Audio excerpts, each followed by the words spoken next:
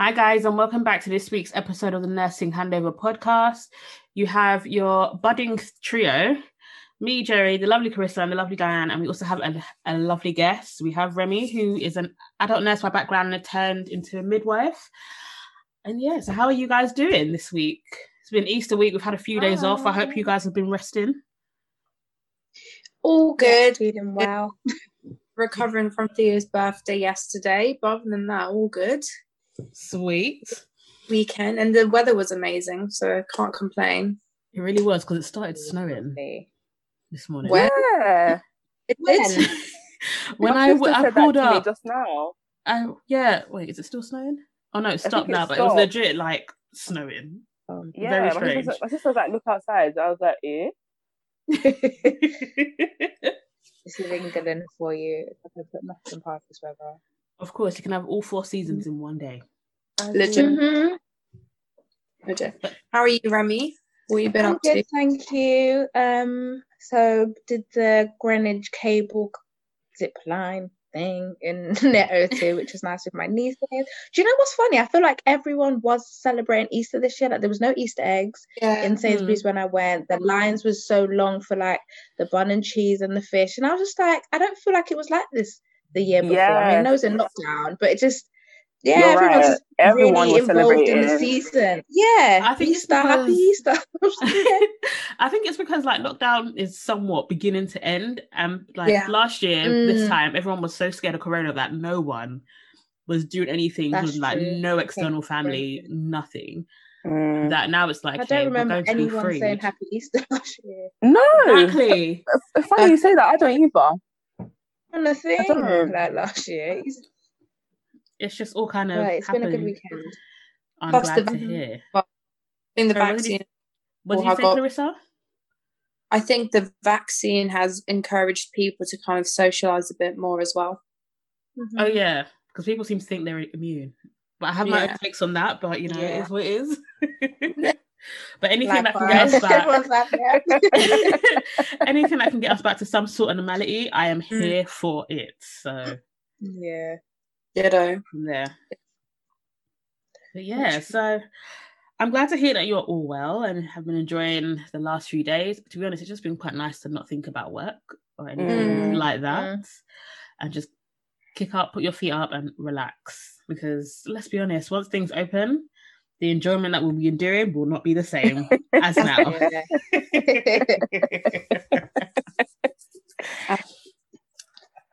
But so this week we wanted to talk about a show that came out last week that I'm guessing a lot of people have tuned in and watched.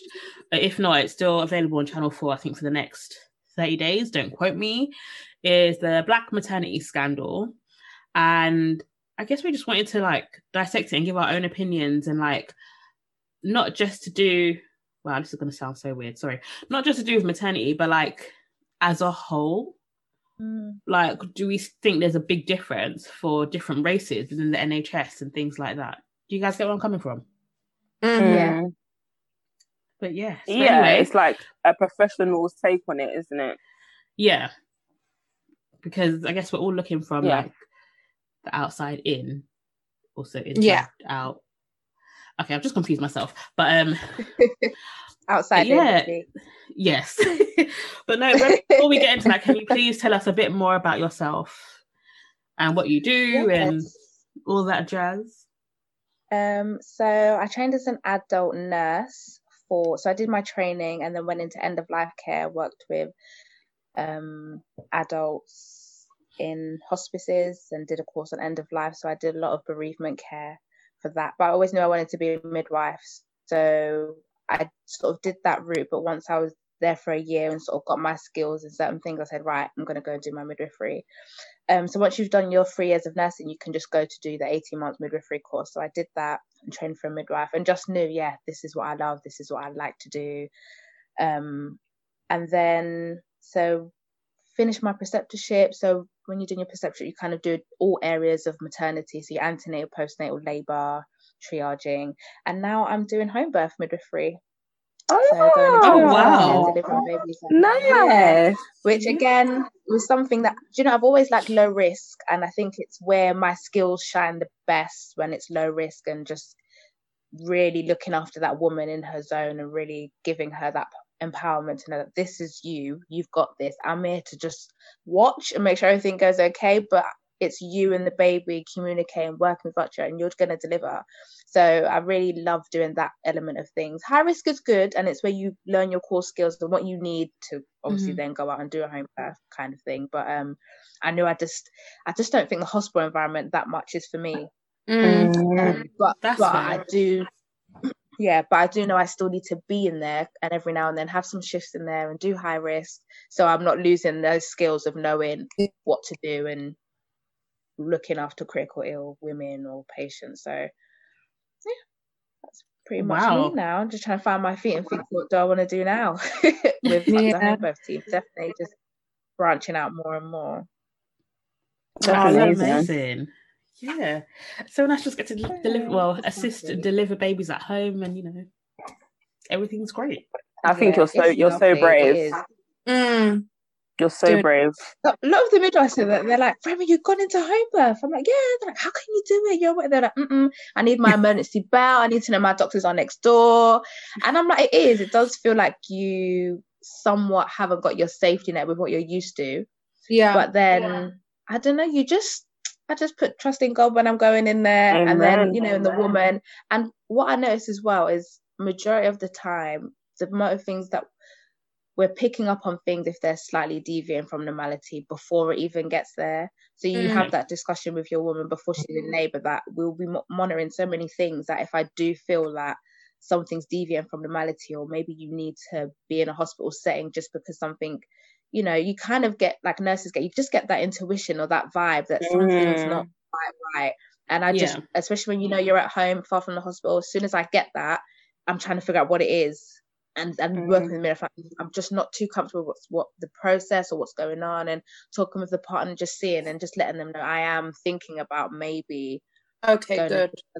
Yeah, and some women do have that, I'm not ready yet, can we give it more time, and this, that, and the other. And I think that's when as well you have to let them know, okay, this is the risk and why I'm suggesting it. I mean, we can give you a little bit more time, because I never want to be forceful and be like, well, we have to do this now. But if you're understanding why I'm telling you to do this, then make that decision and weigh up the risk. I'm saying this because, you know, baby or your clinical picture, and that's what I would think we should go in now, kind of thing. And then someone would say, okay, can we give it another hour, another 30 minutes? I'm saying, you know, work with me, maybe 30 minutes, not a whole hour. Let's see if you know, if things can get better. If I can do some environmental things to maybe get things changing. And so it's good you got instinct. I always feel like it's better to be safe than sorry anyway in these circumstances. So, and I think the overall goal is just overall goal is just mum and baby delivered well. Sometimes it's not the environment that you plan for the home birth might not be the birth center, but after all, you're holding baby, you're well, mum's well. That's all that matters. And then sometimes I'm like, next one, maybe we'll get the environment, but just as long as you can still have a positive birthing experience, even if it's not in the place where you wanted, then you've kind of achieved something. And most women, they are upset at the time and during labor, and they're not happy with they've got to move. But then once baby's out and they're happy, that I was really lovely, you know, I went at home, but it was still nice. I'm like, thank God. Yeah. So this is maybe a stupid question. Are all home births like water births, or are they like just normal deliveries at home? But that's not a stupid question, because some people think, do I have to get a pool? Do I have to? But every woman's different. You can hire a pool and have a water birth, but some women kind of don't feel, or some women will labour in the pool but not deliver in the pool, so they're just using it for like pain relief, and then they might come out the pool and deliver on their bed or their sofa. Or initially want to deliver in the pool, but then just naturally they're like, actually, no, this ain't for me. So some women get pools, and some women don't even bother. They're like, no, I'll be on my bed or wherever they feel comfortable. Wow. So I almost had a delivery in the shower, but did you really? almost. Got her in the bedroom after, because she was just like, it's coming, and I was like, yep, you're right. So I just had to bring everything in the shower. I was like, you're not going to move. And it was just, you know, one of the stand-up showers. So I was trying to get behind her and get in, and but luckily it kind of slowed down. It gave us a minute to sort of get in the bedroom quickly, just so there's more space if there was an emergency, and then we got her. So how do you plan these home births? Like, from when do you get called into the home? Is it when they're certain, when they're dilated a certain much, or work? So obviously you've got first time moms, and you've got women that have had babies before, so your multips.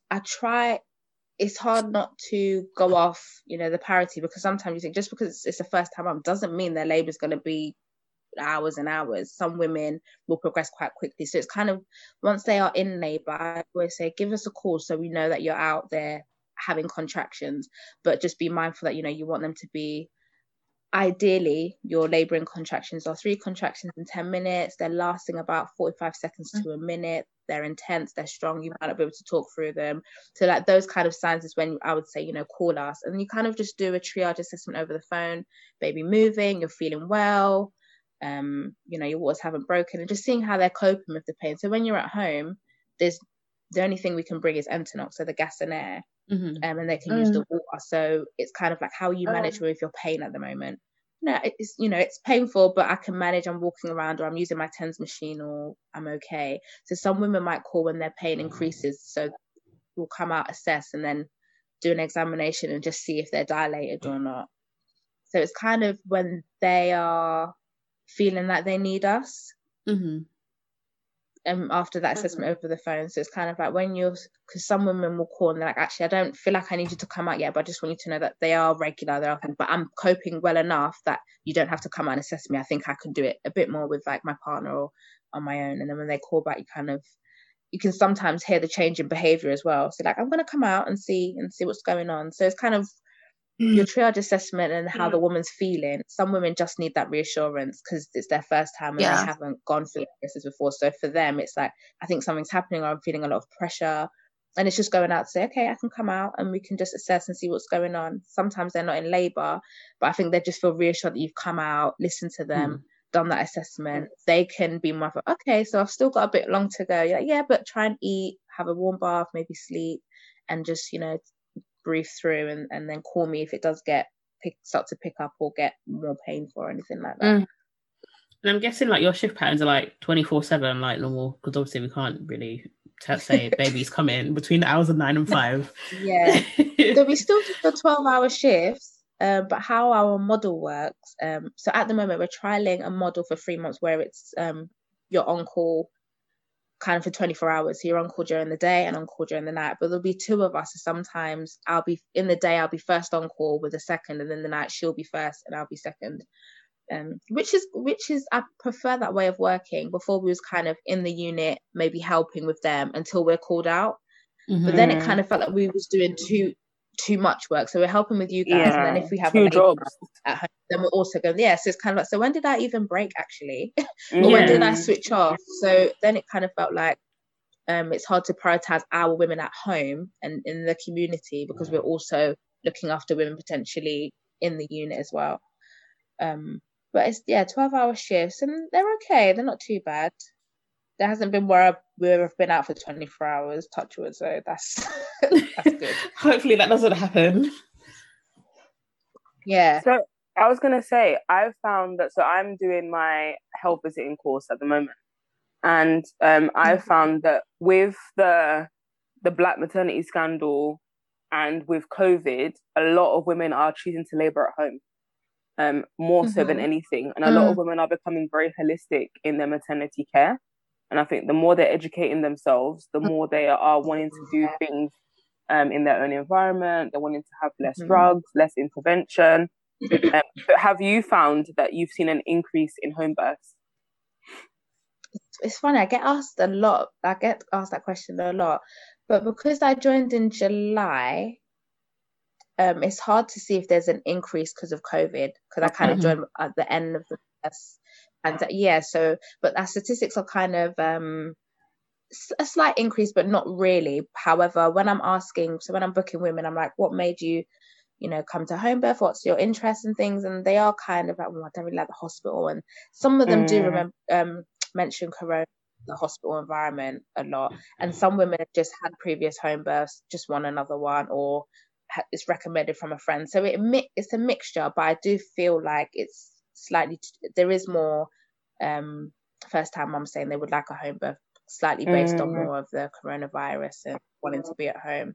I think what I found interesting is a lot of women don't really know that that's an option. Like they do, but they feel like you've got to have specific criteria potentially. And obviously we have guidelines that we would like and recommend that your pregnancy is low risk without some risk factors for you to have a home birth. However, you have the right to choose where you would like to birth, and it's our duty to still support you with that, even when you do come with risk factors. And sometimes that's challenging to say, because I'm meant to be recommending you not to have the baby at home because of your risk.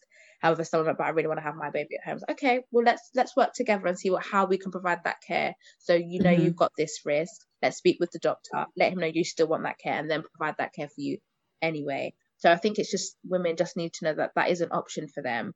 And although at times it might not be recommended because of their risk, if that's something that you want, then we can support you in that, as long as you are aware that certain things potentially could happen because of your risk factors. And if you feel like, if you've told me that, then I'm not going to be safe at home, or you're not feeling safe at home, then then come into the hospital. But if you feel like you're still going to feel safe and feel comfortable and be in control and be able to labour, then we should be able to support that. So, well, have you seen not an increase, or like a rise in specific races opting more for a home birth? Or is it like just a mixture? Really, but I've had it's a mixture, but it's funny because they mentioned that when we had a meeting at one point, they mentioned that they wanted more, Black women to opt for home birth, and there was not. But we found that we're booking a lot of Black women for home birth, and there's a lot on our caseload. We have a mixture of Black, Asian, white women. There is a mixture, so I wouldn't say there's more white than Black or more Black than white. I think it's a good balance. Okay. And then it kind of comes down to women that have had babies before and have had home births before, that they will just, once they have enough of a baby, like, oh yeah, I'm doing a home birth, I've had one already, everything went fine, why would I then start going to the hospital? So they kind of start off how they mean to go on, and they all continue. No, do you those, and this, I might be playing devil's advocate, but do you maybe find those who are at home are a bit more relaxed in regards to the pregnancy and the whole delivery than those that deliver at the hospital? Are they a bit more relaxed? In terms, the women at the hospital, they know they have the safety net there, but they're still a bit more anxious, and that's why they've gone to the hospital instead, whilst those at home are just a bit more relaxed with the whole giving birth thing. Yeah. So I hope I answered this for you, but I think so women at home, they are more relaxed because they know that maybe they don't have access to pain relief, so they kind of really want to control their breathing, be in an environment, aromatherapy, music, calmness. You always will enter a home and a home birth with a level of calm. Okay, I've got to make sure, come in with calmness. And I think women in the hospital, they're still relaxed, but I think they've gone into hospital because that's where they feel safe, because they know they have access to certain things if they need it. So they can still have an element of relaxed and everything, but you are in a clinical environment. You've got your bright lights, you can hear the beepings, you can hear probably a scream next door. So it's, the environment isn't actually calm for them, but they are calm and relaxed because they feel safe in the hospital. And your women at home, you've got the calmer environments, and naturally they're more calmer and relaxed as well. So it's just different personal experience, I think. Yeah. I have another question. I'm kind of dwindling slightly off the topic a bit, but are birthrights explained to the expectant mother? Good question. Because I've come across like a few pages on Instagram that are very much, you need to know your birthrights to know what XYZ. But then, is this ever shared with the expectant mother, or does it just come down to the midwife, or do we just have to Google? Yeah, I think a lot of birth education should come from the midwife because women don't know. Does it? Not really. And I think a lot of our women that know their birthrights are, they're the ones that are kind of called challenging, or these women are so they're difficult women, and unfortunately, when you're in that kind of environment, you fall in, and like we mentioned before, you get the handover. Now this is a woman that's slightly difficult to them, and then when you go to them, you kind of think that they're going to be difficult, but it's then I've started to know, no, you just know what your rights are. You're knowledgeable, like, you're not being difficult. Educated. And it's like, is that not what we want when you're pregnant? For you to know what you need to do for your body, your birthrights. And a woman that knows what, I'm pregnant, okay, so I've done this reading, I've done that reading, I've done this and that. It's education for yourself, and so you know what you're happy with and what you want. I think it's great that you've took it upon yourself to do it, and then you've come to us and we're discussing it, and we're building that relationship to say, okay, this is the kind of things you want, and I can support you with that. And I don't think we are given a lot of birthrights, because like you mentioned, there's a lot of posts and other campaigns that are giving the women the birthrights, and none of them, they're like, I didn't know this, I didn't know that I had that option, I thought I had to have that, I thought I did have to have that. And it's because, again, some of us are wording we're wording things wrong and making women feel like they have to have certain things rather than giving them the choice. So then when they're reading and other stuff, it's a shame, because they're like, oh, I didn't actually have to have that, I have the right to say no to that, I can decline that, I didn't know. And that can be sometimes disappointing, and it affects their pregnancy and labour. Even the birthright, like birthing rights, I don't even have any clue about this, so it's really interesting to actually know that there is such thing as that. There's a really good website, I think it's the AIMS so that has that, it really does go through women's birthrights and what they're entitled to and what they can say no to, and a lot of support on there and links for women that want to do something different, but want to understand what they are entitled to and what they don't have to do and things like that, which is really good. Cool. We'll definitely link that to the post, because as you said, it's kind of stuff like that where it makes you think, is that why we've had to have the 5 times more campaign? Is that why we've had to have a Channel 4 program about, it was short, only 30 minutes, but again, we've had to have something highlighting where things are going wrong, because we're not having communication, we're not having open, honest dialogue about the disparities that are going on in maternity health, and like you said, we should be championing women who want to be educated and want to know things. But it seems as if the NHS just wants to give and you just accept in some regards.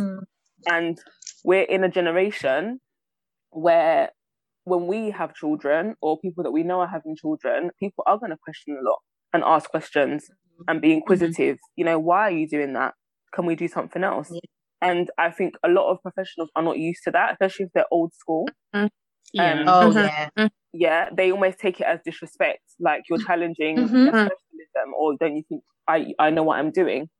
But I guess us who are, shall I say, younger and fresher into the industry of health, we're more used to, if a mother didn't ask me questions, I'll be worried. I'd be concerned. If I'm doing stuff to her baby and I've not explained to her, I'm doing the heel prick test to check for, I'm doing a newborn blood spot, I'm checking for these conditions.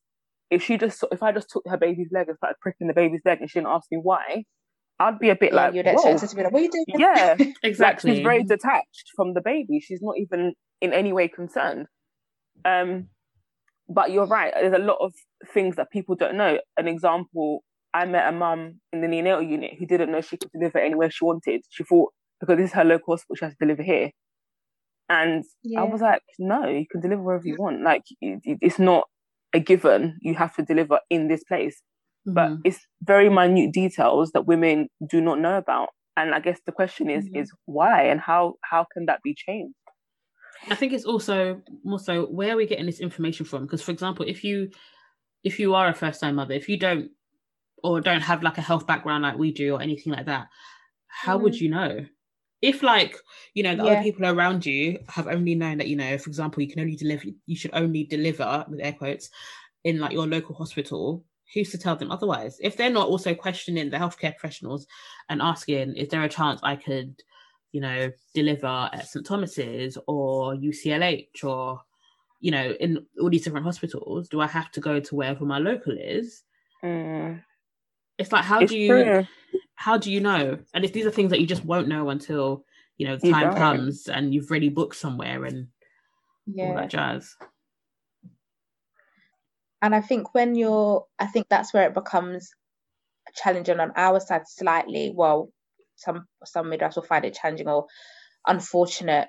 It's kind of when they have decided to come somewhere. So every trust has obviously their own service. So once you book with that trust, it's like only they know your pregnancy details. So when you go to another one, they have no information of you. And then it becomes, so for them, you've come, let's say you're 30 something weeks, but you're like, I want to deliver here. It's a nice hospital. My other children born here, whatever the case may be. And it's kind of, but you haven't booked here and we don't know your antenatal care. We don't know what's going on. It's not that much of because they just transfer the care. You've got probably proof of the notes, but it's always seen of like a hiccup or a hindrance. So if women are aware of that, they probably say, I've got to obviously I've got to stay where I've been booked. But ideally, you can transfer, you can move around. But like you said, where do they get that information to know that that's possible? It's family, isn't it? And I think a lot of information, whether it's good or bad, is like other people's experiences, friends, family. Oh, my friend told me that this, though, and that. And there's not really, for first-time mums, I don't think there's something that's advertised or directed for them to go and find information on their pregnancy from start to finish. Just a platform, but we're getting much more now anyway. But a platform where you could go and be like, okay, I'm pregnant. I don't have to run straight to the GP and be like, I'm pregnant and do everything. I could actually just read up and get information and what steps should I be taking? How should I be eating? What's the process or what can I choose? Yeah, and I think a lot of people also, I wouldn't say women, but I might be wrong, but a lot more women are taking more information from what they see online, whether it's social media or what else, looking at, I guess, other influencers who may also be pregnant at the time and seeing, okay, I may not know what hospital they've gone to, but they've gotten this level of care. So I want to also access that level of care without truly realizing, like, maybe they've gone private or maybe there's been other things, they've got a doula or other things or other people involved in their care, which is helping. Have you seen like an increase in people having doulas around? Or... Oh, I love doulas, I must say, they are so... I do love a doula. Because they're just so like... For the women that I've seen that have a doula, they're just that... I don't even know what word to describe for them, but they're very supportive. They empower the women and they just do... When I looking after a woman, she has a doula. As much as I love to give myself as well and do the support and stuff, when I know that they have a doula, I think that part of me steps back and I become slightly a bit more clinical because some don't want too much. Women doesn't want too much, but everyone's saying you're doing well, you're doing. It's kind of like they just want one voice, and doulas and women usually build that rapport from early.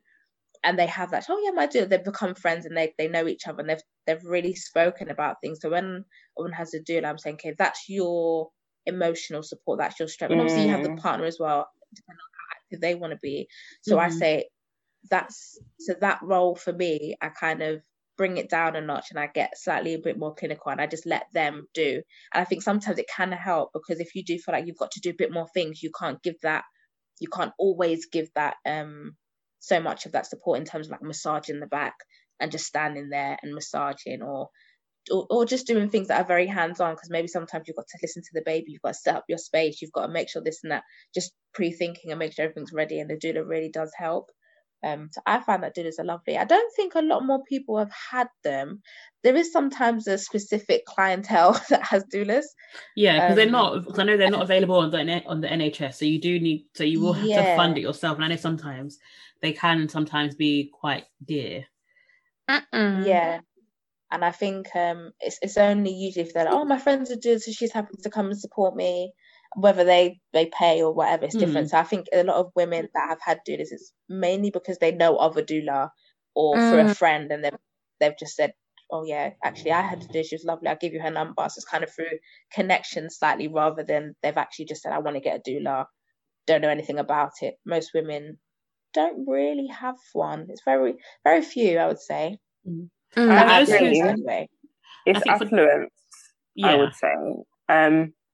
I've experienced a doula in a neonatal intensive care setting. Okay, and that's different. Oh my goodness, I nearly killed her. Because she just got in the way of everything. And so I find them holistically fantastic, but clinically they would become very frustrating. Yeah, I do understand that. I do. When it's in a clinical setting, it's hot. It's kind of like you kind of clash a little bit because they are so holistic. So now I'm doing home birth, they're great for it because it's not a clinical setting. But sometimes when I've had the experience of them being in the hospital and you are slightly more a bit clinical now, so you really are looking at your numbers and your limits and stuff, and you're trying to let women know, and they're kind of they're still on the holistic, and you kind of like, I'm not trying to take away the holistic principles on what you lot are doing here, because I still want the woman to have the best birthing outcome. However, you kind of got to stand back a little bit because it's more of a high risk management than the low risk management. Yeah, but I'm still happy for you to give the breathing and to do certain things, but you just got to let us have our time when we have to be a bit more clinical. Slightly. They're very passionate. I think doulas are very, very passionate. And I know, like, the experience I had with my doula, shall I say, with my patient, was she'd obviously been the doula, I think, for the previous pregnancy. So they had a very good rapport, a very good relationship. But this was mum's first premature baby. So, of course, things are a bit different. And baby wasn't so prem, I would say like 32, 33 weeker. So just small, obviously, still trying to establish breastfeeding. And it was like a push and pull. You know, I'm giving this information and then the mum is quoting back to me, but the doula said this, but the doula said that, but my doula's going to do this, or my doula's coming at 1 o'clock.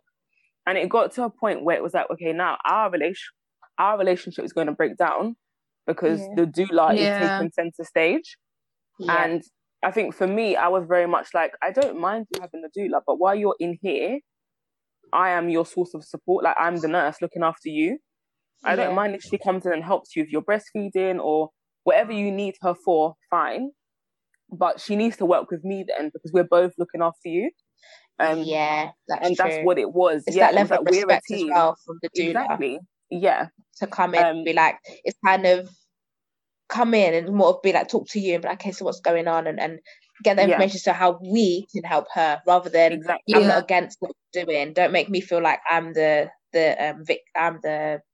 perpetrator. Like, I'm not the one trying to be horrible. Exactly. No. We're trying to work together to support. Yeah, and you're helping me out. I've got 4 babies to look after. So if you want to help her and sort out her breastfeeding and whatnot, that's fantastic for me. I've got another 3 waiting for me. You know, so that's not a problem. But as you said, it's working together in that sense. And you might find that the holistic and clinical might marry at one point and work really, really well. I think it can if we work together, like you said, it can work together. But it's just somehow they want to see it as different, especially if you're in the hospital setting. It's they're not understanding. They're not. It's how we are, but this is what it is now, though. So you have to try and you have to try and tailor it to what it is now. Sure. So that makes a lot of sense. What type of clientele usually get doulas? Money. They're expensive. But they're not cheap. They're super expensive. Like Remy said, unless you have a friend who's a doula, a lot of people will not have one. And how I think in my experience, this it has been middle class white women that have had doulas who I've looked after. But then again, it could be the environment you're in, like the borough you're in. So different areas might have different clientele might have doulas, but the area that I'm in, which is more of the south side of the river, it has been more of like middle class white women. And they're the ones that go to NCT groups. They're the ones that engage in antenatal classes from the very beginning. Yeah, I would say they do engage. Yeah, they're very. I'm just looking at price, and it's saying a birth doula support package will usually cost from £800 to £2,000, postnatal doulas usually charge 14 to 25 an hour, depending on their level of experience. I know I was out here screaming money, money, Send me money, the but link. that Let me is be a a doula lot. as well. Make your money. As well for the part-time. Wow. Wow. What a side I don't hustle. actually know their price range. Okay. See, this again just puts me back into, why are we working for the NHS? I know. It's crazy. But I think it's like a maternity nurse. They're costly as well. They're really costly. And again, those are privileged things that privileged people benefit from. You know, having a maternity nurse for like the first 6 weeks of their child's life. Do they actually exist? Yeah, of course they do. What's the difference? Definitely. What's a maternity nurse? So maternity nurse will be at home with the mum. They might help with like, so they're at home like support mum with breastfeeding. They might do the nappies. They might teach mum how to position and attach onto the breast. They might give mum a break. So so for example, I've had clients where mum doesn't sleep with the baby at night. So mum will do the last feed at 9 o'clock, and then the maternity nurse take the baby to her room and bring baby back at 7. But then, isn't the maternity nurse then building the bond with the baby? Well, I guess when you have money, you know, many things can happen. Some elements of that. Yeah, definitely. Because feeding is where you bond with your baby the most. Exactly. And like it's very close a connection. So and nighttime babies feed like there's no tomorrow. So again, that can be part of the bit that you're missing. But again, like you said, when you've got money and you ain't got the time to do the night feeds because you want your morning to be refreshed, then they this is that service. When money enter, it's all possible. But you definitely say that again. And then it could be why certain outcomes are the way they are, maybe because certain clientele have that opportunity to get certain things and some of us don't. Very true. And you know, talking about that now makes me think about, okay, being in a clinical setting, talking about these mums that are 5 times more likely to die, Black women.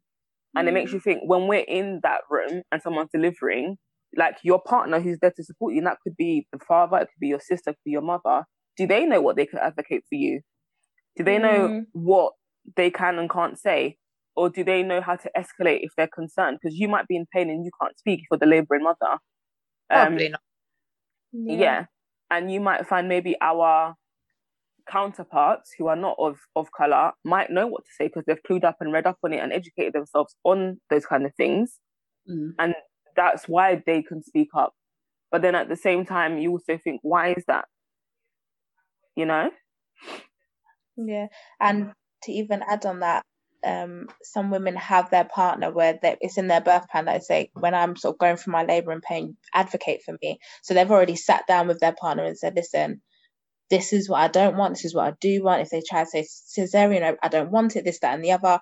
So when we're now in that setting and we're asking questions, sometimes the woman's so zoned out, she's like, this is now, I've given permission for my partner, my next of kin, my husband, to be my advocate, and they're advocating for me. And then sometimes it's challenging for like maybe doctors or midwife, because it's kind of like, no, we need to talk to you directly. But she's like, but I'm agreeing with him. He's just like, he's speaking for me. And then it can sometimes be a bit challenging when they're trying to get things consented and things, and they kind of feel like the partner's speaking for the woman and not letting her speak, but in reality they've had that conversation and they're on the same board. So it's kind of battling. So is there anything to kind of reinforce this? So say if I come to one of my midwifery appointments and say, look, during the childbirth, if I'm in pain, I would like my partner to speak for me. Is there anything to kind of reinforce and secure that? Not that I'm aware of, because it's kind of challenging because you have to get consent from the person who you're going to do the activity for. So I don't know how it is with you guys, because obviously it's children and neonatals and they can't consent. So I don't know how, and you guys chime in, is how you would get consent for the children and the babies you look after. But for us on our side, it's kind of like they can advocate, but my wife were actually like this, she didn't want that, she didn't want this, and it's good information to know. But then we sort of still have to go to the partner, we just need to hear her say it as well, just so it can't come back on us if we've done something against her, which actually I didn't want that, because during labour she might have said to her partner, I don't want a epidural. Now the pain sort of hit her at 10 and she's like, I want it, but she might have not communicated that, and she might have thought, oh, they didn't give it to me, or we've just said because your partner said you didn't want it. It's not accountable really, so you have to kind of get that information from her as well as, but I don't know if there's anything where you could like sign and let him do all the speaking. I don't really know. But how is it for you guys? I agree with you, because I think for children, I know for children, usually the parent who has parental responsibility will be the ones to gain consent. However, if you're of an age, whether that be 13 and you're deemed, I always get this wrong, either Fraser/Gillett competent, then the child in question can make that decision. And also if it's medically in the best interest of the child, then we can always override that. Yeah.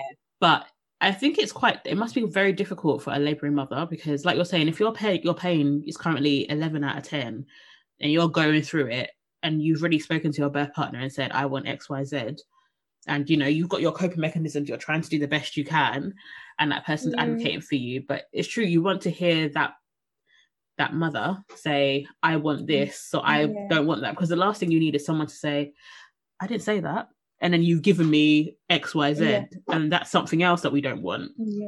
I mean, it kind of gets difficult as well when it's a situation when it's a bit more crucial and you're like, we're recommending this right now, is for the safety of you and your baby, but that's not what she wanted, and it's like, we totally understand that, but it's just that it's now deviated, or this is the situation we're in, so we really have to discuss this and really understand what we're saying to you and why we're recommending it. And it's not that we're trying to take away what you want, never, but this is what we can see, this is what we're reading, and your clinical picture is this now, so we have to change that mindset from, like you said, maybe being holistic or maybe being at home, but we're now here and we want to deliver the baby the best way possible, the safest way for you and the baby, so we have to make certain decisions as parents. We need you to have consent and say certain things, so it doesn't sort of come back like we didn't have that permission.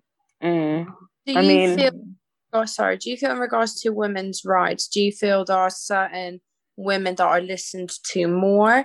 And I'm talking about race here. Do you feel there are certain races that are listened to more that are not listened to?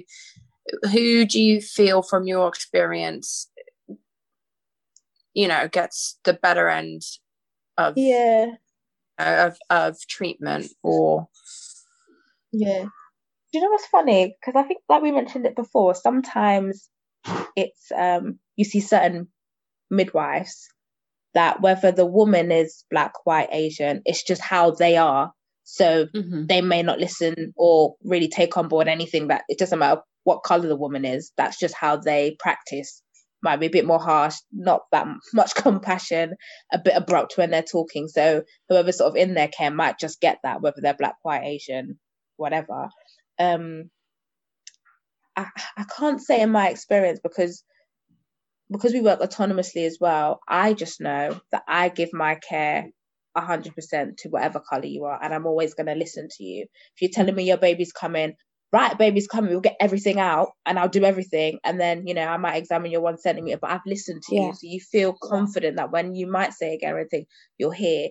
I can't always think, oh, like, I don't know your body, you're telling me something, I've got to listen. So I can't say, oh no, you're only one, or just your first baby, you can't be ready yet, you just came in 2 hours ago, you're fine, because that's when women don't feel listened to. And I think that's what I notice a lot, that you use the textbook to tell the woman that she's not in labor, to tell her that you can't be in pain right now, you've just started.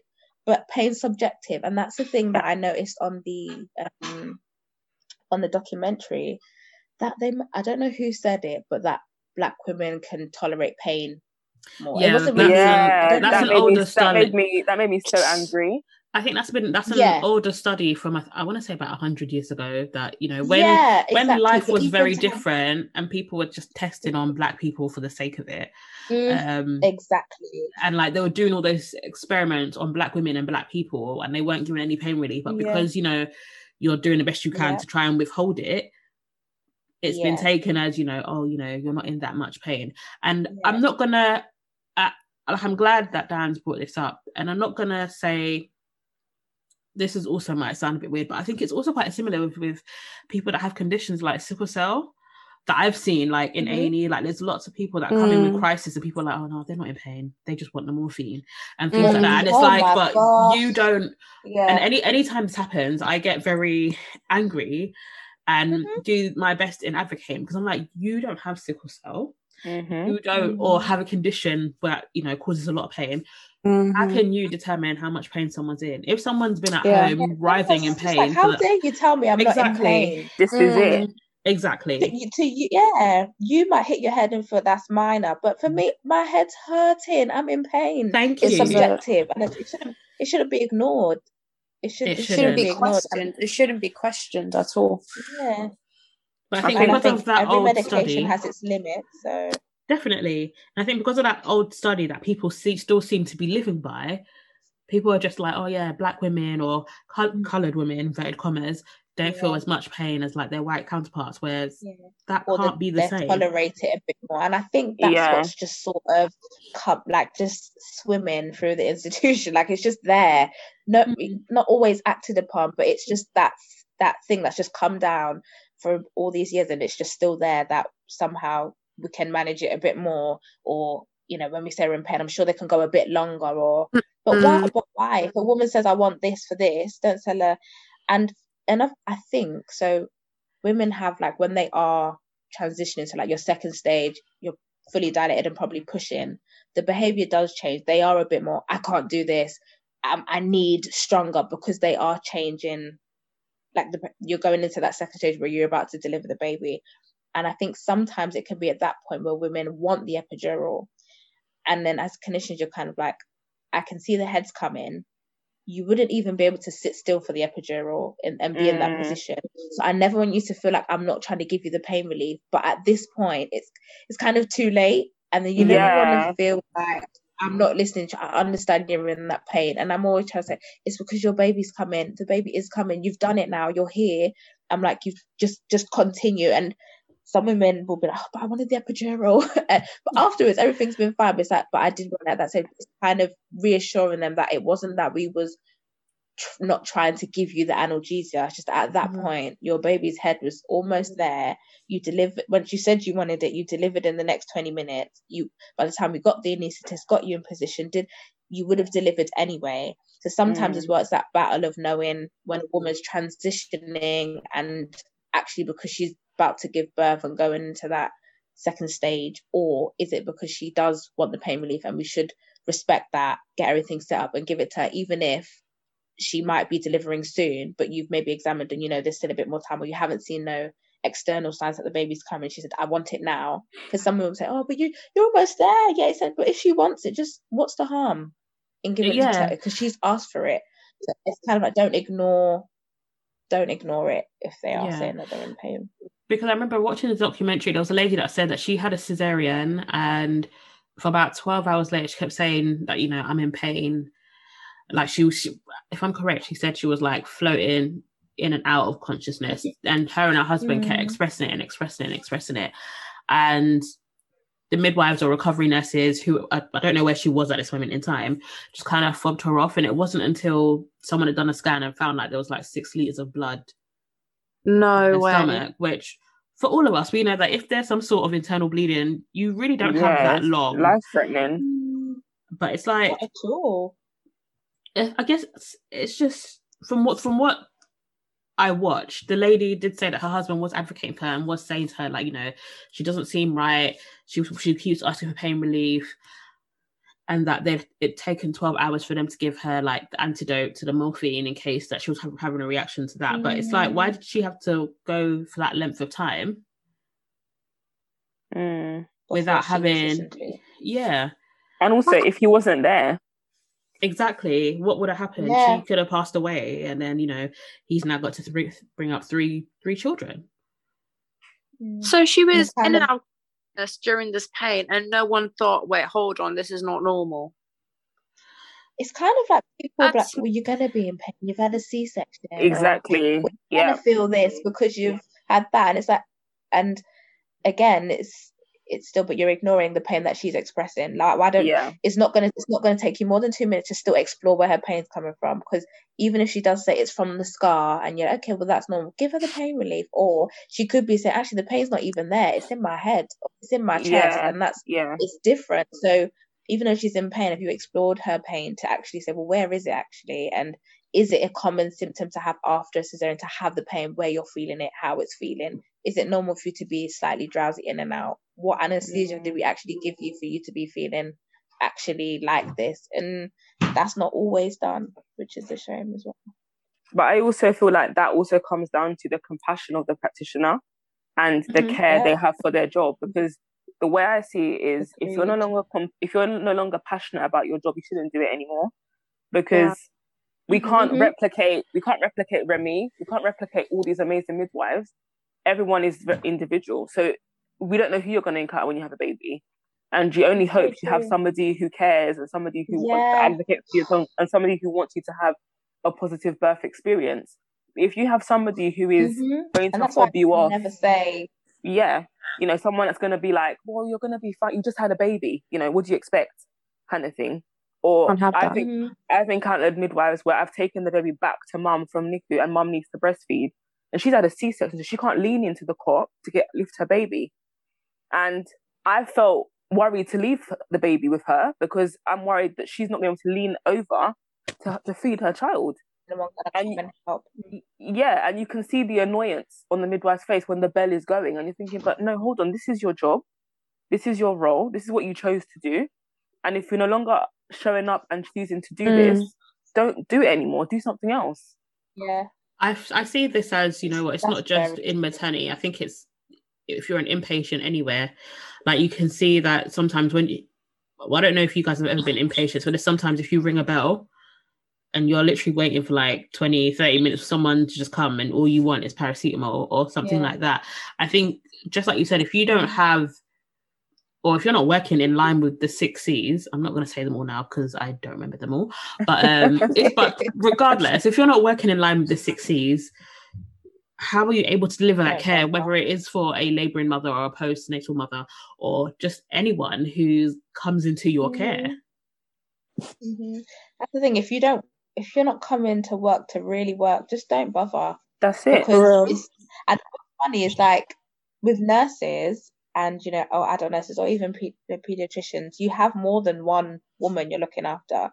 I guess still in postnatal midwives, they do have more than one, and that's the core. But even when you see it with like others, you're only looking after one woman, and you're already rolling your eyes when she rings the bell. So what else are you gonna do? You're just exactly. Like, it's not like, you're on shift for a reason. Sometimes I do, like, when I was on the unit, I would do other things. And I'm like, why don't you get the healthcare assistant to do it? That's their job. And it's like, because I feel very uncomfortable sometimes going to ask someone to do a job that I can do when I'm not doing anything, whether it's my role or not. Exactly. If I've got other things to do, I've got to prioritize maybe medication or something else, then obviously I'd be like, do you mind just checking on that woman, maybe support with breastfeeding? But I'm never going to sit down and then ask someone else, oh, can you do it, if I'm not doing anything? And when I sometimes see other midwives that might, oh, do you mind doing that? I'm like, you could do it, but they kind of, they need to do something as well. And it's like, but I like to know that what I've asked to do is done, and I'll only really know if I do it. Exactly. Ask someone to do it. This is it. Are they confident to really do it? They're really going to do it in a way that's, going to get the job done effectively. Let me just go and do it. It's fine. Think about it as well, Remy. The time you take to ask her, you could have gone to the mum. Exactly. I found out what it is. And majority of the time when they ring, they want a midwife anyway. This is it. They're ringing for a midwife, so you've gone and asked someone else after that, fine, and then they come back and they want to speak with you. This is it. When you could have just saved your legs anyway and just gone. Truly. It's all about timing as well. I think time is so important when you're in a clinical setting or just in general. If you're a health professional, I think timing is important, and that those few seconds or those few minutes can be crucial. So it's just not something to be underestimated or fobbed off to someone else. Definitely. And I think it's such an important time in a woman's life. and also I'd say quite similarly to like our pediatric patients, that things literally just happen. Yeah. And, you know, if you're not on the ball or you're not checking or you're not keeping your eye, the last thing you want to do is come in and see a woman profusely bleeding, or a woman or a child who's gone into cardiac arrest, or anyone, should I say, who's then suddenly gone into cardiac arrest. Yeah. Because then what are you going to say then? Oh, I'm sorry that I left you too long, and then start, you know, your compressions and your other stuff. But it's like, you waited too long.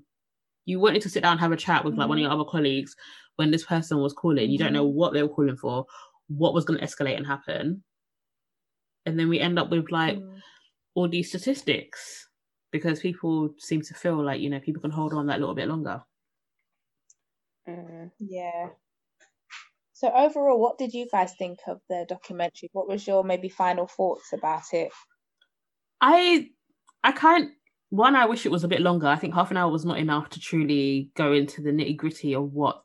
It wasn't really half an hour. We had long ad breaks. I'd say 20. This is it. Yeah, my point exactly. Like, this is a subject that needs a lot more looking into, because it's highlighting these things that have been going on for a long time that people have been speaking about and nothing has been actioned.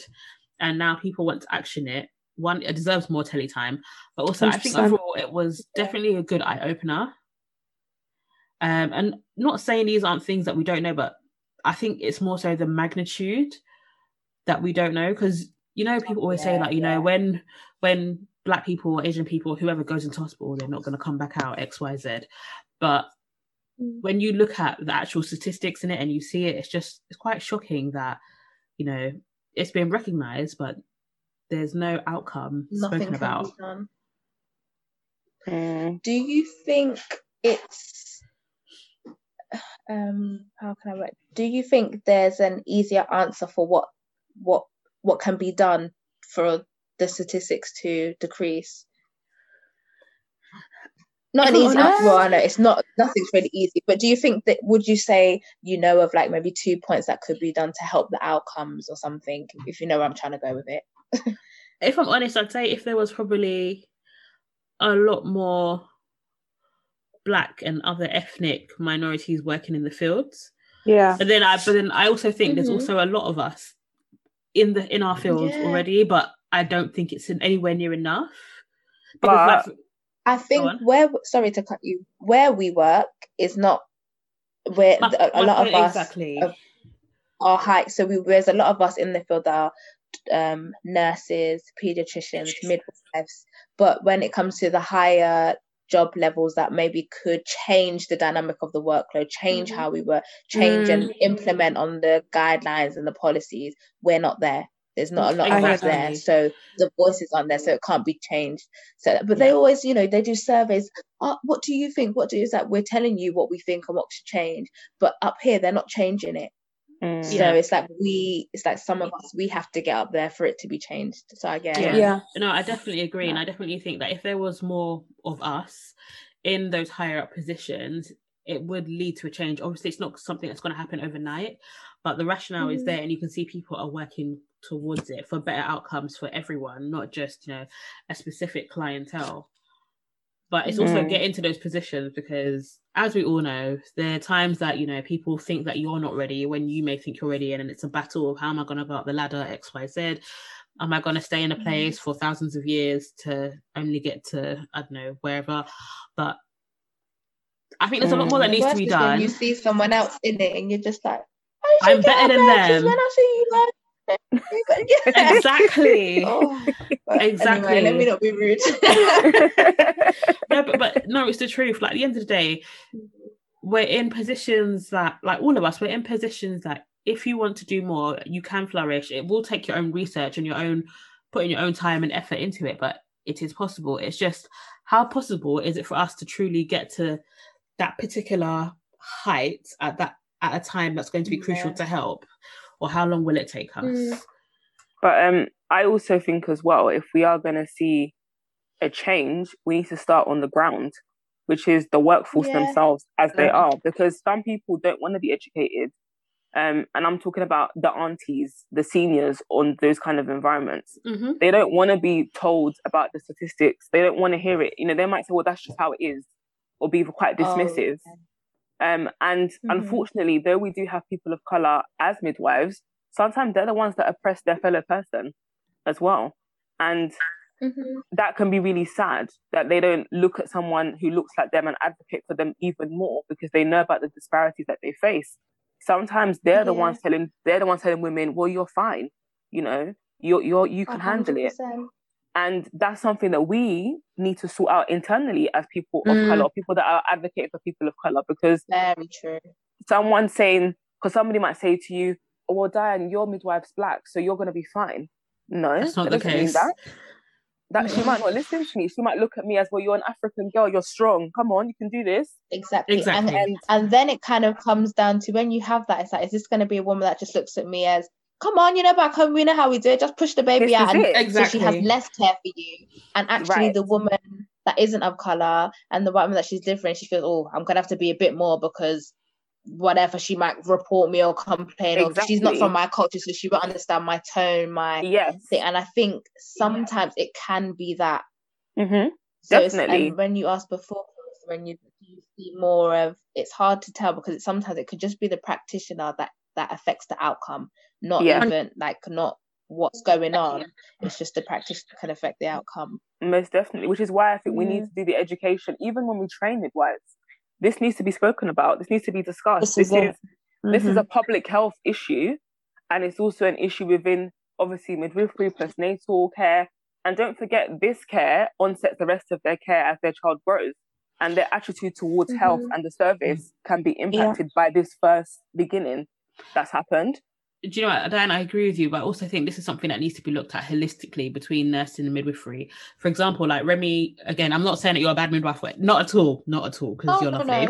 Because you also get a lot of adult nurses, or a lot of nurses who then go and retrain to be midwives. And I think this is something that needs to be instilled in them right from the get-go, right from training. Like, again, like the 6 years are there for a reason. We should be utilizing it throughout every patient, not just because, you've been in a job for 20 years that, we're gonna be sloppy with the care that we deliver or anything like that. But I think it's something that definitely needs to be taught to everyone, and also taught, like, what's the word? I want to say taught profusely, but that sounds very horrible. But something that's really instilled in people, that it cannot just be, just because that's how you are. You also need to show the same sort of compassion to everyone. And also, who is monitoring that? Because I feel like we set a standard. So let's say, for example, we released, I don't know, the Black maternity standard, or we released the people of colour standard, and there's a certain way you need to practice, a certain way you need to do things, a certain way you need to speak. Okay, people can attend training and say they've attended, but who is checking that they're applying that? Who is ensuring that these midwives are doing this? It can't be measured. It's something, because you can't measure compassion, and you go to interview like, oh, I'm gonna do that. As soon as they get the job, that's gone. So it's kind of like it's so hard to measure. I don't know if when it's not unconscious bias, is it? No. What's the word I'm looking for? Or conscious bias, because that also exists. Yeah, I think something, kind of lost my train of thought now, the point I was going for. But I also think it's just like we mentioned on the culture. I think as well, because we're at our trust, we're now running a campaign to get better outcomes for Black, Asian, minority women. And it's we had sort of like a meeting, and there was like, well, what do you think we could do? Why do you think this is? And everyone was quiet because it's so hard. It's really hard to sort of pinpoint. But then I think it's important that we look at different cultures view labour and delivery and childbirth differently. Definitely. And I think, are we just going with what, the mass here? So obviously maybe British, you're white British. Are we just going with how it's viewed here and just making, Black and Asian women just fit it in? This is how you got to view it because this is how it is. Or are we actually taking the time to understand, okay, what does it mean for the Asian community when it comes to delivery and childbirth? Because for Asians, some of like the Chinese, like when they're pregnant, they stay at home. Majority of the time they do stay at home, and that's where they just do their pregnancy at home, or after birth they don't come out until 6 weeks. Certain things like that, so certain different cultural things that they have. If we understand it more, then maybe we can deliver better care because we understand how you view pregnancy and why. If we're going to make it work, we sort of need to adapt our care to the person. This is it, yeah. For the do you know what I mean? So it's like, how do Black women from different cultures, so you've got African, Caribbean, how do they view childbirth? Yes. Yeah, how do they view childbirth? How do they view pregnancy? How do they? Because it might not be. It's not that they might be. Some of them just have that view of, I don't really need to go to hospital. I feel well. I'm fine. And it's not because they're not trying to do their due diligence to the child that they're bearing or themselves. It's just because they've had, like you mentioned, they've had kids before. Everything went well. Obviously, every pregnancy is different, but it's just understanding why they might see certain things and just be, oh no, it's fine. And then rather than being, oh, she's difficult now, she's a problem, and being, no, that's just how they view the pregnancy. So you still have that level of respect to understand, okay, it's not that issue. It's just because they're a bit more maybe relaxed with pregnancy. It's not their first baby where they're so caught up in what's going on. And this is a start to just understand different and more personalized, basically. Yeah. So coming from textbook to being more personalized. But then I think it's sad to think that we have to kind of reinforce this and kind of reteach people that each pregnancy and each childbirth needs to be personalized, when I think that should just be standard. That just should be understood, and there should be a mutual understanding within all healthcare professionals that each care should be personalized. 100%. But then I think the issue. But then I think the issue is, the reason why I feel like that has to be reiterated is because the National Health Service is very business-like, and it's becoming more business-like, and it's losing that individualism and that personalized approach to people. Yeah. You know, everything's about money. Everything's about how many bed spaces have we got, or she can't come in yet because we don't have enough space for this, or we're losing our touch in terms of, these are people, they're not numbers. And I think that's probably what's also an issue higher up. They're looking at the budget and the commissioning as opposed to, these are human beings with feelings, and just because pregnancy is pregnancy doesn't mean it's pregnancy the same for that one or for this mum or for that mum. And it's reteaching the old schoolers, who are the role models for the new ones coming in, you know, this is how you do this, or this is why we do it like this. And I also feel like, you know, we need a bit more supervision, and everybody, because we're all involved in some kind of care. Like in NICU, I would go over to a delivery, maybe I would go on to postnates to do something, or whatever it is I need to go there and do. Even that working relationship, even that understanding needs to be better. And I think we need to remove also assumptions that, oh, well, they just know, or that's just how it's supposed to be, because not everyone knows that's how it's supposed to be. And if you're taught bad habits, you're going to keep practicing them until someone tells you that they're wrong. You keep them. Also, you know what I think is quite important as well? I think the new starters, or maybe the junior ones in the first to third year, maybe they should teach the ones that have been on the wards or in the clinical area for a while, because even in nursing, I do see a difference, and I can learn a lot from the newcomers, because there's out-of-date practice that I've learned that they probably had an update on. So it's probably wise for them to also teach us, to be honest. But I think it's also, are they going to accept this? Are they going to accept this to actually carry it out? Because, they can sit down and listen to this training. But like Diane said, you can attend all these trainings, but who's going to actually make sure that you're actually following it properly? Yeah. But then this is why I truly believe when they've made it mandatory training. Exactly. This is why I think it genuinely has to be someone who is definitely passionate within this field completely, but also who's passionate in being like a practice development nurse or practice development midwife, who can actually have designated time to truly improve people's practice. But I also know that's also quite difficult itself, because people don't want to change. But somehow we've just got to break that. We're just going to accept what people do and provide. We want to provide better outcomes for these women. Definitely. So what do you can help the Black community and the Black women in childbirth and in maternity from any type of experience? What can you say can help?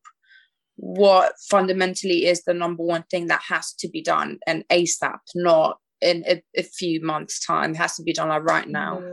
I think it's people's culture and people's perception of how they think the Black woman or the Black society want things to go. I think it's literally just asking me a question and taking my answer, not a general basic answer. Because we're all like, for example, right now there's 3 of us who are Black. And, you know, we all have different experiences and have different things that we'd want. There may be similarities in what we want, but who's to say we want the exact same thing?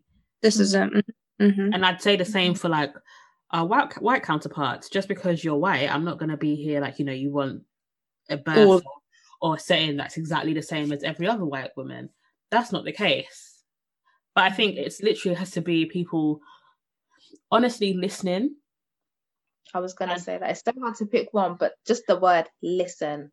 Just actively listening as well. Don't just hear and then go up. You've asked me a question and you're going to go off and just give me maybe or the textbook or anything like that. Listen to what I'm saying to you now, what I'm feeling, what it is, and make your decision based off of that. Obviously, we have our guidelines to support us, but if I'm telling you something that is not, just listen and take it from there. But it's so hard to pick.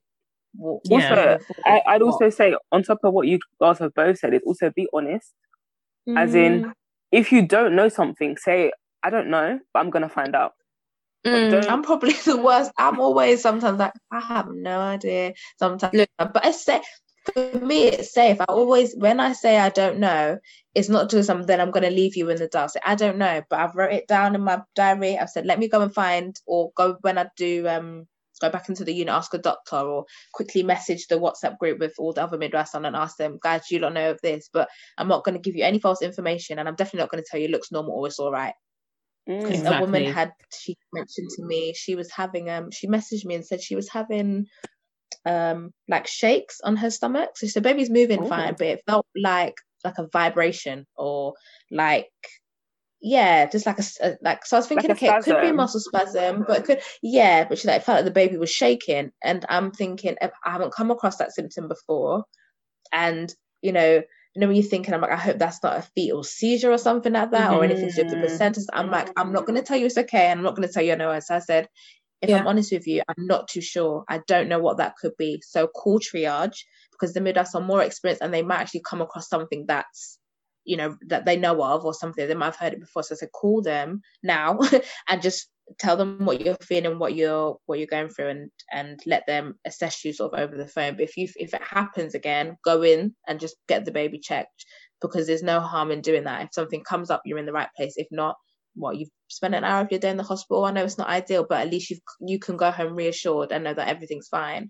But I think she had called and everything was fine. They said it was normal. It might be a muscle spasm. She messaged me back straight and said they said it's fine. I said, okay, you've done that. I said, but still, just be mindful, because you don't really know what it is. It's not something common. And all they said, muscle spasm. I'm like, if you feel it again, just go in and check, because I just want you to be on the safe side. You know what this topic also reminds me of? It reminds me, who remembers of that Instagrammer, Nicole, what was her surname? Yeah, Nicole Teo. Yeah, apologies, I got her surname wrong. But I'm intrigued to know what really happened with her care.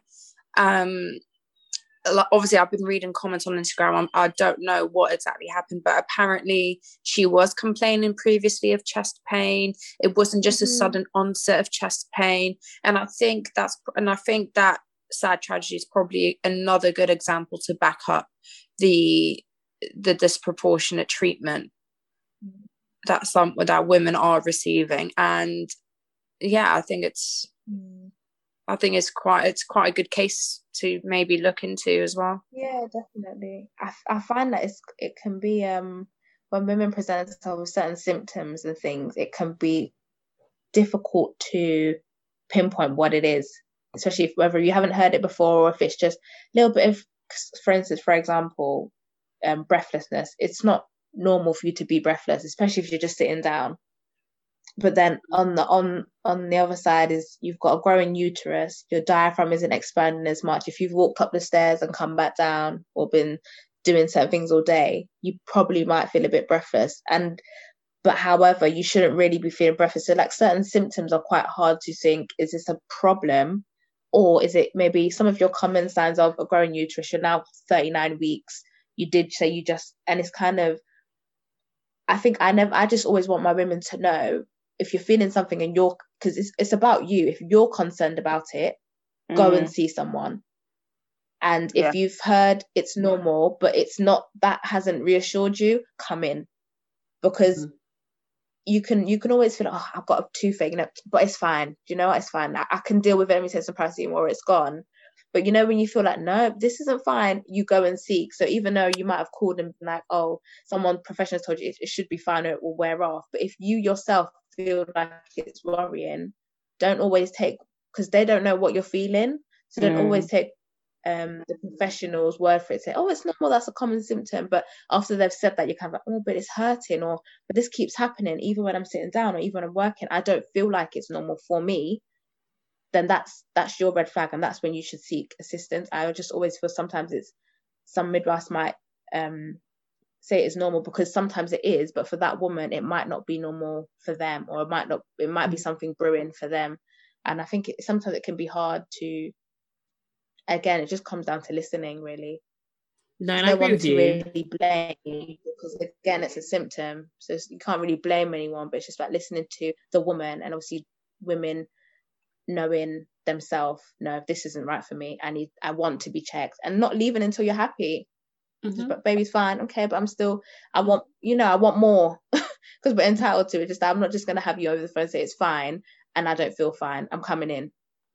You can't tell me I can't come in and be checked. Yeah, so I think being more women putting their foot down, being like, no, I need you to tell me, I want to see baby on the screen, or I want to listen to the baby's heartbeat, because I'm not reassured yet. Do you think it's not do you think, we do know there is institutional racism in all aspects, in education and in health. What do you feel can, from our group, because we're on the ground with the front line, what do you feel we can do to kind of not eradicate that, but make it better in practice? I think in terms of institutionalized racism, it's quite difficult for us to say, what we can and can't do. I think, again, it's literally spreading awareness and having the conversation that's going to help us. I could be very wrong, but that's what I think is probably going to help the most. I think maybe pulling up your colleagues. If I haven't witnessed it myself, I can't recall a time where I've seen any racism. But I mean, again, as colleagues, when you see something wrong, or if you see a colleague kind of speaking to a woman a certain way or something, then maybe just pulling her up on it and being, well, with your colleague can help. But I haven't experienced it myself personally, I don't think. I think for me, we would have to, as we've said already in the conversation, is we need to be part of those 4% or 5% who are up there to make the change. I also think as well, clients, so patients, families, they need to see people that look like them as well. We need a very diverse workforce, because I think that also breaks down the barriers of, I can communicate and say how I feel, or then you can probably challenge more if there's more people around to support you. Because let's be real, there could be some things that you say or you challenge and someone else doesn't understand, or someone else doesn't they don't understand why you're challenging that or why you're confronting that, because they don't look like you, or so they don't understand why you're offended. So knowing that you're going to be backed up, knowing that you're going to be supported so you can challenge, is something that we need to do more of. Yeah. That's a good point. Sometimes you might challenge something, but no one's actually supporting you with that, and then it just seems like it seems like you're the problem. Yeah, that's not the case. That's not the reason why we're highlighting it. But then my biggest thing is, we've always been taught in our professions to always be advocate, not just for our patients, but for ourselves, our colleagues. Yeah. And I think, when we're doing that for ourselves and our colleagues, people then look at you like you're the problem person in the team. But that's not the case. You're trying to do what's right to provide better outcomes for your clients, service users, patients, whoever. And it's that somehow we've got to get rid of that. It's that, right, why when we do advocate for the women that need advocating for, while we do, it's so weird, while we do show like our 6 C's, we show what our NMC is asking for us, and we're standing up saying, no, this is what's right, that is questioned, and then we become, that's that midwife again that always wants to do, or there's that nurse that always wants. It's like, we're doing what we're meant to do. So how has it become now that I'm the problem? And I think, it's that, and it's like, how do we get rid of that? I find we should all be singing off the same hymn sheet. Yeah, and I find even when you do have people of colour who get into those positions, even if they're advocating for it, the people around them are just like, oh, we've got our target of, you know, the multicultural people we have in this team. So we don't need to go any further. We can try and like silence them by keeping them in this position. And then there's all these other things that come out.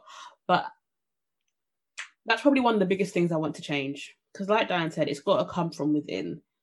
Yeah. Not just the 4%. It has to come from all of us. But then if only 2 to 3 people are doing it here, there, and everywhere, it's never going to flourish. Yeah. It needs understanding, it needs awareness, and it needs to be as important as everything else, you know? Because what we don't want is, how can you have a world-class NHS service, but yet you have a population that are going to die more? Yeah. When we're all, you know, like, oh my God, it's the most amazing service. You know, we have the best care, and we're very lucky. We do have great care. But I don't want to be pregnant and be like, oh shit, oh, whoops. I don't want to be like, oh, like I'm pregnant and now I'm worried. You know, pregnancy in itself is already a thing. And then you're now worried about the birth. Who am I going to meet? What's it going to be like? Are they going to listen to me? And then you now delve into the realm of anxiety, because now you're an anxious mum. Exactly. I think, and all that is gonna, from the start of that, all that playing on you is gonna affect the labour. It's gonna affect the delivery, and it's gonna, and trauma. Some women are really traumatized by their first delivery. That I'm not having a second one. When the second one comes, they need more of that support, because the first time was just horrible. No one listened. There was just, and it's really sad hearing some of this stuff, because it's not, it's so you shouldn't have had to experience that. Obviously, to some extent, you have those situations where maybe you've planned for vaginal birth and you've had a C-section, but obviously that was sort of beyond your control because they needed to get the baby out, or whatever clinical reason there could be why it happened. But for those that you potentially hear the story and think, if you was maybe listened to it a little bit earlier, you can never really say, but sometimes you can't help but think, if you was listened to earlier, maybe that outcome would have been different for you, or your thought process just would have felt different. So you said, they listened to me the whole way through. I still got the birth that I didn't, that the mode of delivery I didn't want, whether it's a section or forceps or whatever, but I was listened to. I made that choice when it was, you know, I felt like I was part of the process of the choice and what happened. So I'm not faulting the outcome as negative. It was okay. It was positive because I was in control of what happened. I think from as a white person, I think 2020 has been amazing in terms of protesting and supporting the Black Lives Matter movement. And I would be ashamed if people didn't see that documentary and continue that support and actually put it together, because it does come down to that as well.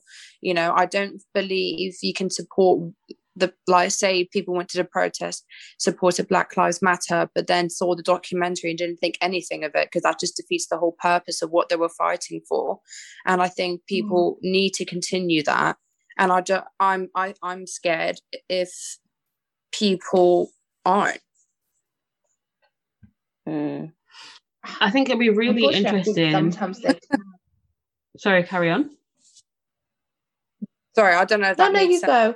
I think it's really interesting to see what would happen, like in the next, what is to happen, like in the next 3, 6, 9, 12, 18 months time, to see if anything has improved or changed. Obviously, again, things aren't going to happen overnight, and statistic wise, things won't change just like that.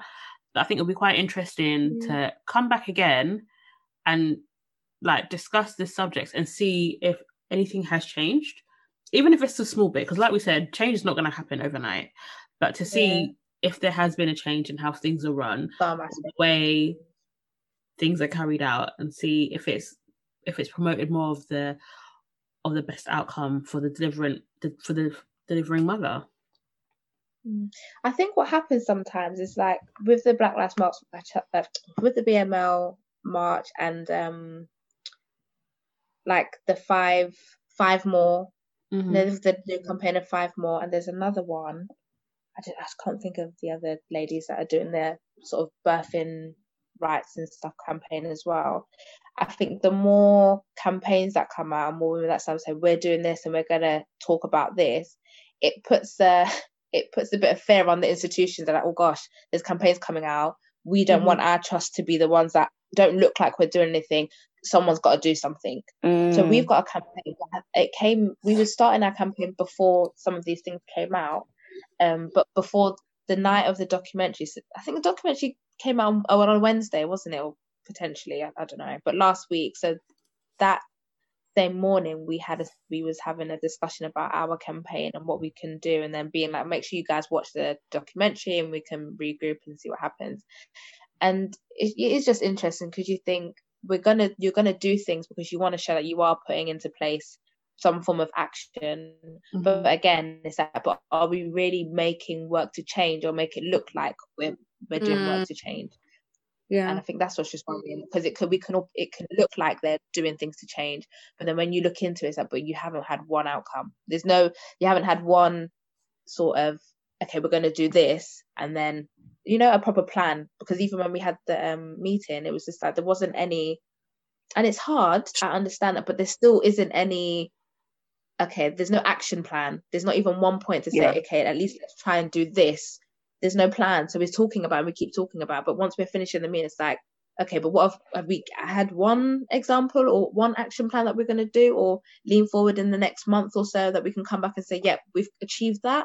Not really. So it's like, are we just looking like we're doing things and not actually doing anything? Because if we're going to have a meeting about something, at the end of that meeting, because we was having it with, directors and consultants, by the end of this meeting, we should all have been able to think of at least one thing that we can look back at and revisit in a month's time and say we've worked to achieve some of that. If it's not 100%, at least above 80, we've done something practical. Even if it's getting women signed up to like a talk, or Black women at booking, that midwives have signed to say, and the women have signed, we've spoke about this, that, and the other, and they've signed to say, are you happy to just sign to say that we've had this conversation, so that we now can say, okay, community midwives have done their due diligence, they've spoken to Black women, and they've discussed this plan, and they're aware of that risk, and they've gone off and directed them to 5 more or something like that. So they're informed. Just You're something. Right. So then it needs a task force. Yeah, that's it. There needs to be a task. And I think without that, then it just looks like we're looking like we're changing, and we're not. Yeah, it's all airy-fairy. We're saying it to say, oh God, did you guys see that thing? We need to address it. We need to do something. We need to show that we're on, and we're current, we're woke. We're listening to what's going on out there. Yeah. But as you said, there's no follow-up from that. What has changed? How are you monitoring things? Have you created a role? So there's a named person that can go out there and support midwives, or teach them how to have those kind of conversations, or have like a questionnaire, or we're going to say, right, we're going to target from January to, I don't know, July. We want to target all these mums that come in. We're going to follow them from antenatal through to like 2 weeks post-delivery till they get transferred onto the next service. And we're going to be monitoring them throughout and get an idea of their experience and what can be different, what was good, what was bad. You know what they need to do? I think they need to make another documentary to see if there has been any follow-ups, to see if there has been any changes. I think what Remy was saying, like, we need to apply more pressure. Like, these campaigns are applying pressure, but we need to follow up on that, and that pressure needs to be constant. Because, and like Remy said, are they putting these meetings in place just to show face, or are they genuinely trying to make a change and to make it fair amongst all women. But we won't know unless that pressure is applied to see what the outcome of this is. So yeah, I think pressure in these campaigns are key, to be honest, and exposure. I think from that documentary, it now needs to follow up to see if anything is being done. No, I totally agree, but then this is why I was saying like we're gonna need like 6 months or so to come back and see if anything has changed at all, even if it's a small change, just to see that something has actually been actioned and it's not just all talk to look good in front of the camera, but things are actually progressing. Yeah. And I think what Diana mentioned when you said a role, like having a role, and it's kind of like, yeah, you guys know it's an issue. We're 5 times more likely to die during childbirth. It's a big issue here. So why are you not creating and having funding for someone to have a role to play in your trust, to say, okay, well, this is the role of this person who's going to look at those things and has the time, because that's their role, to do questionnaires or do making sure women have that detail, and then obviously auditing the community midwives or auditing the nurses and doing things. It's like, if you know it's an issue, then why do you not want to fund it and find a role for it, or find so it's kind of like and that's why it comes challenging, because you're asking us to, well, not us, but you're asking for people to come up with outcomes and how we can change this, how we can that, but solutions. But again, you're not gonna have anyone that's even checking if they're doing it. So everyone can say, yes, I'll do this, yes, I'll do that, but who's checking? So then then it's just kind of like, if you know it's a big issue, then you've got to provide, and again, so when they do that, you should provide the funding to help get these solutions solved to some extent. Yeah, it does make a lot of sense. And if we're talking about it from a business commissioning point of view, you're going to save a lot more money, because if you have a named role and have a named nurse or named midwife or named professional, and their role is to get these disparities down, you're going to save money. You're not going to have to go for serious case reviews. You're not going to have to pay out people, because people are going to file cases and file claims against you. And you're going to have better outcomes, and you're going to have a health service that is safe for everyone, where everyone feels safe. That, to me, triumphs everything, and that's the goal. You want everyone to walk into hospital knowing, no matter what, no matter who looks after me, I'm going to come out with my child and I'm going to be fine. Yeah. That is the goal. I agree. But with that being said, I think we should wrap it up there, because I definitely think this is the conversation we should come back to in a few months and see if anything has changed. Yeah. Because this is going to be an ongoing thing. We want to make sure the outcomes for our patients, service users and clients are actually improving. Yeah. I agree. So hopefully 6 months later, Remy, we're going to have you back and we're going to have this chat again and see what happens or what has happened in the last 6 months to improve the current statistics. Yes, I love it. Yeah. Good. So guys, I think actually talking to you guys made me think of something, to be fair. Oh really? I'm glad. Yeah, I think when I was talking, something just came to me because like I mentioned before, no, not to go off again, but the outcomes, it was hard to even say anything. Like, well, what do we do? How can we do it? But just in terms of having something that maybe we've shown that we've spoken to women about certain things, because we don't know if it's being said out there, like birth rights, choice of birth, things like that, these things that are important for them to know. Are we really saying them, and having things where if women are happy to say, yeah, I've had a midwife say that to me, then that can be audited. So maybe I could suggest that and see how it can go. More things to add to the CV. Just a little, do it. Something practical. Well, I'd love to see how that comes out, to be honest, to see if it's actually made a change in practice and what it would lead to. 100%. I agree. But guys, as always, if you want to, anytime, we will definitely have you back again. And if you would like to contact Remy, she actually has no social media. So if you would like to contact her on her email is... It is remy.carthy@nhs.net. So it's REMI, no Y, .carthy, CARTHY @nhs.net. I might be on the socials soon, but for now I'm very low key. No, that's fine. That is very fine. And as always, if you want to hit up me, Diana, Clarissa, you can hit us up at the Nursing Handover Podcast on Instagram. which is at the Nursing Handover podcast. If you want to hit us privately, for Clarissa, it's at Clarissa Ferrara. Wait, is there a dot? Sorry. No dot. Why do I do this every week? I'm really sorry, guys. Clarissa.Ferrara at nhs.net, and then my personal one is clarissaferrari@yahoo.co.uk. Cool. And for Diane, you can hit her up at DD Lutz on Instagram and on Twitter at Patty D. Yes. And for me, you can hit me up at Jellybean on Instagram and Twitter, and it's Jellybean with 3 L's and 2 A's. And we also have a Twitter page for our podcast, which is @_the handover. Wait, no, I've said that wrong, innit? No, @the_handover. I need to stop doing this. I need to stop because clearly I can't remember this. But no, so yeah, guys, hit us up for if you would like to share what you have learned, or if you've got any questions, feel free to hit us up, and we'll be back next week with another episode. Take care, guys. Thank you very much. Bye.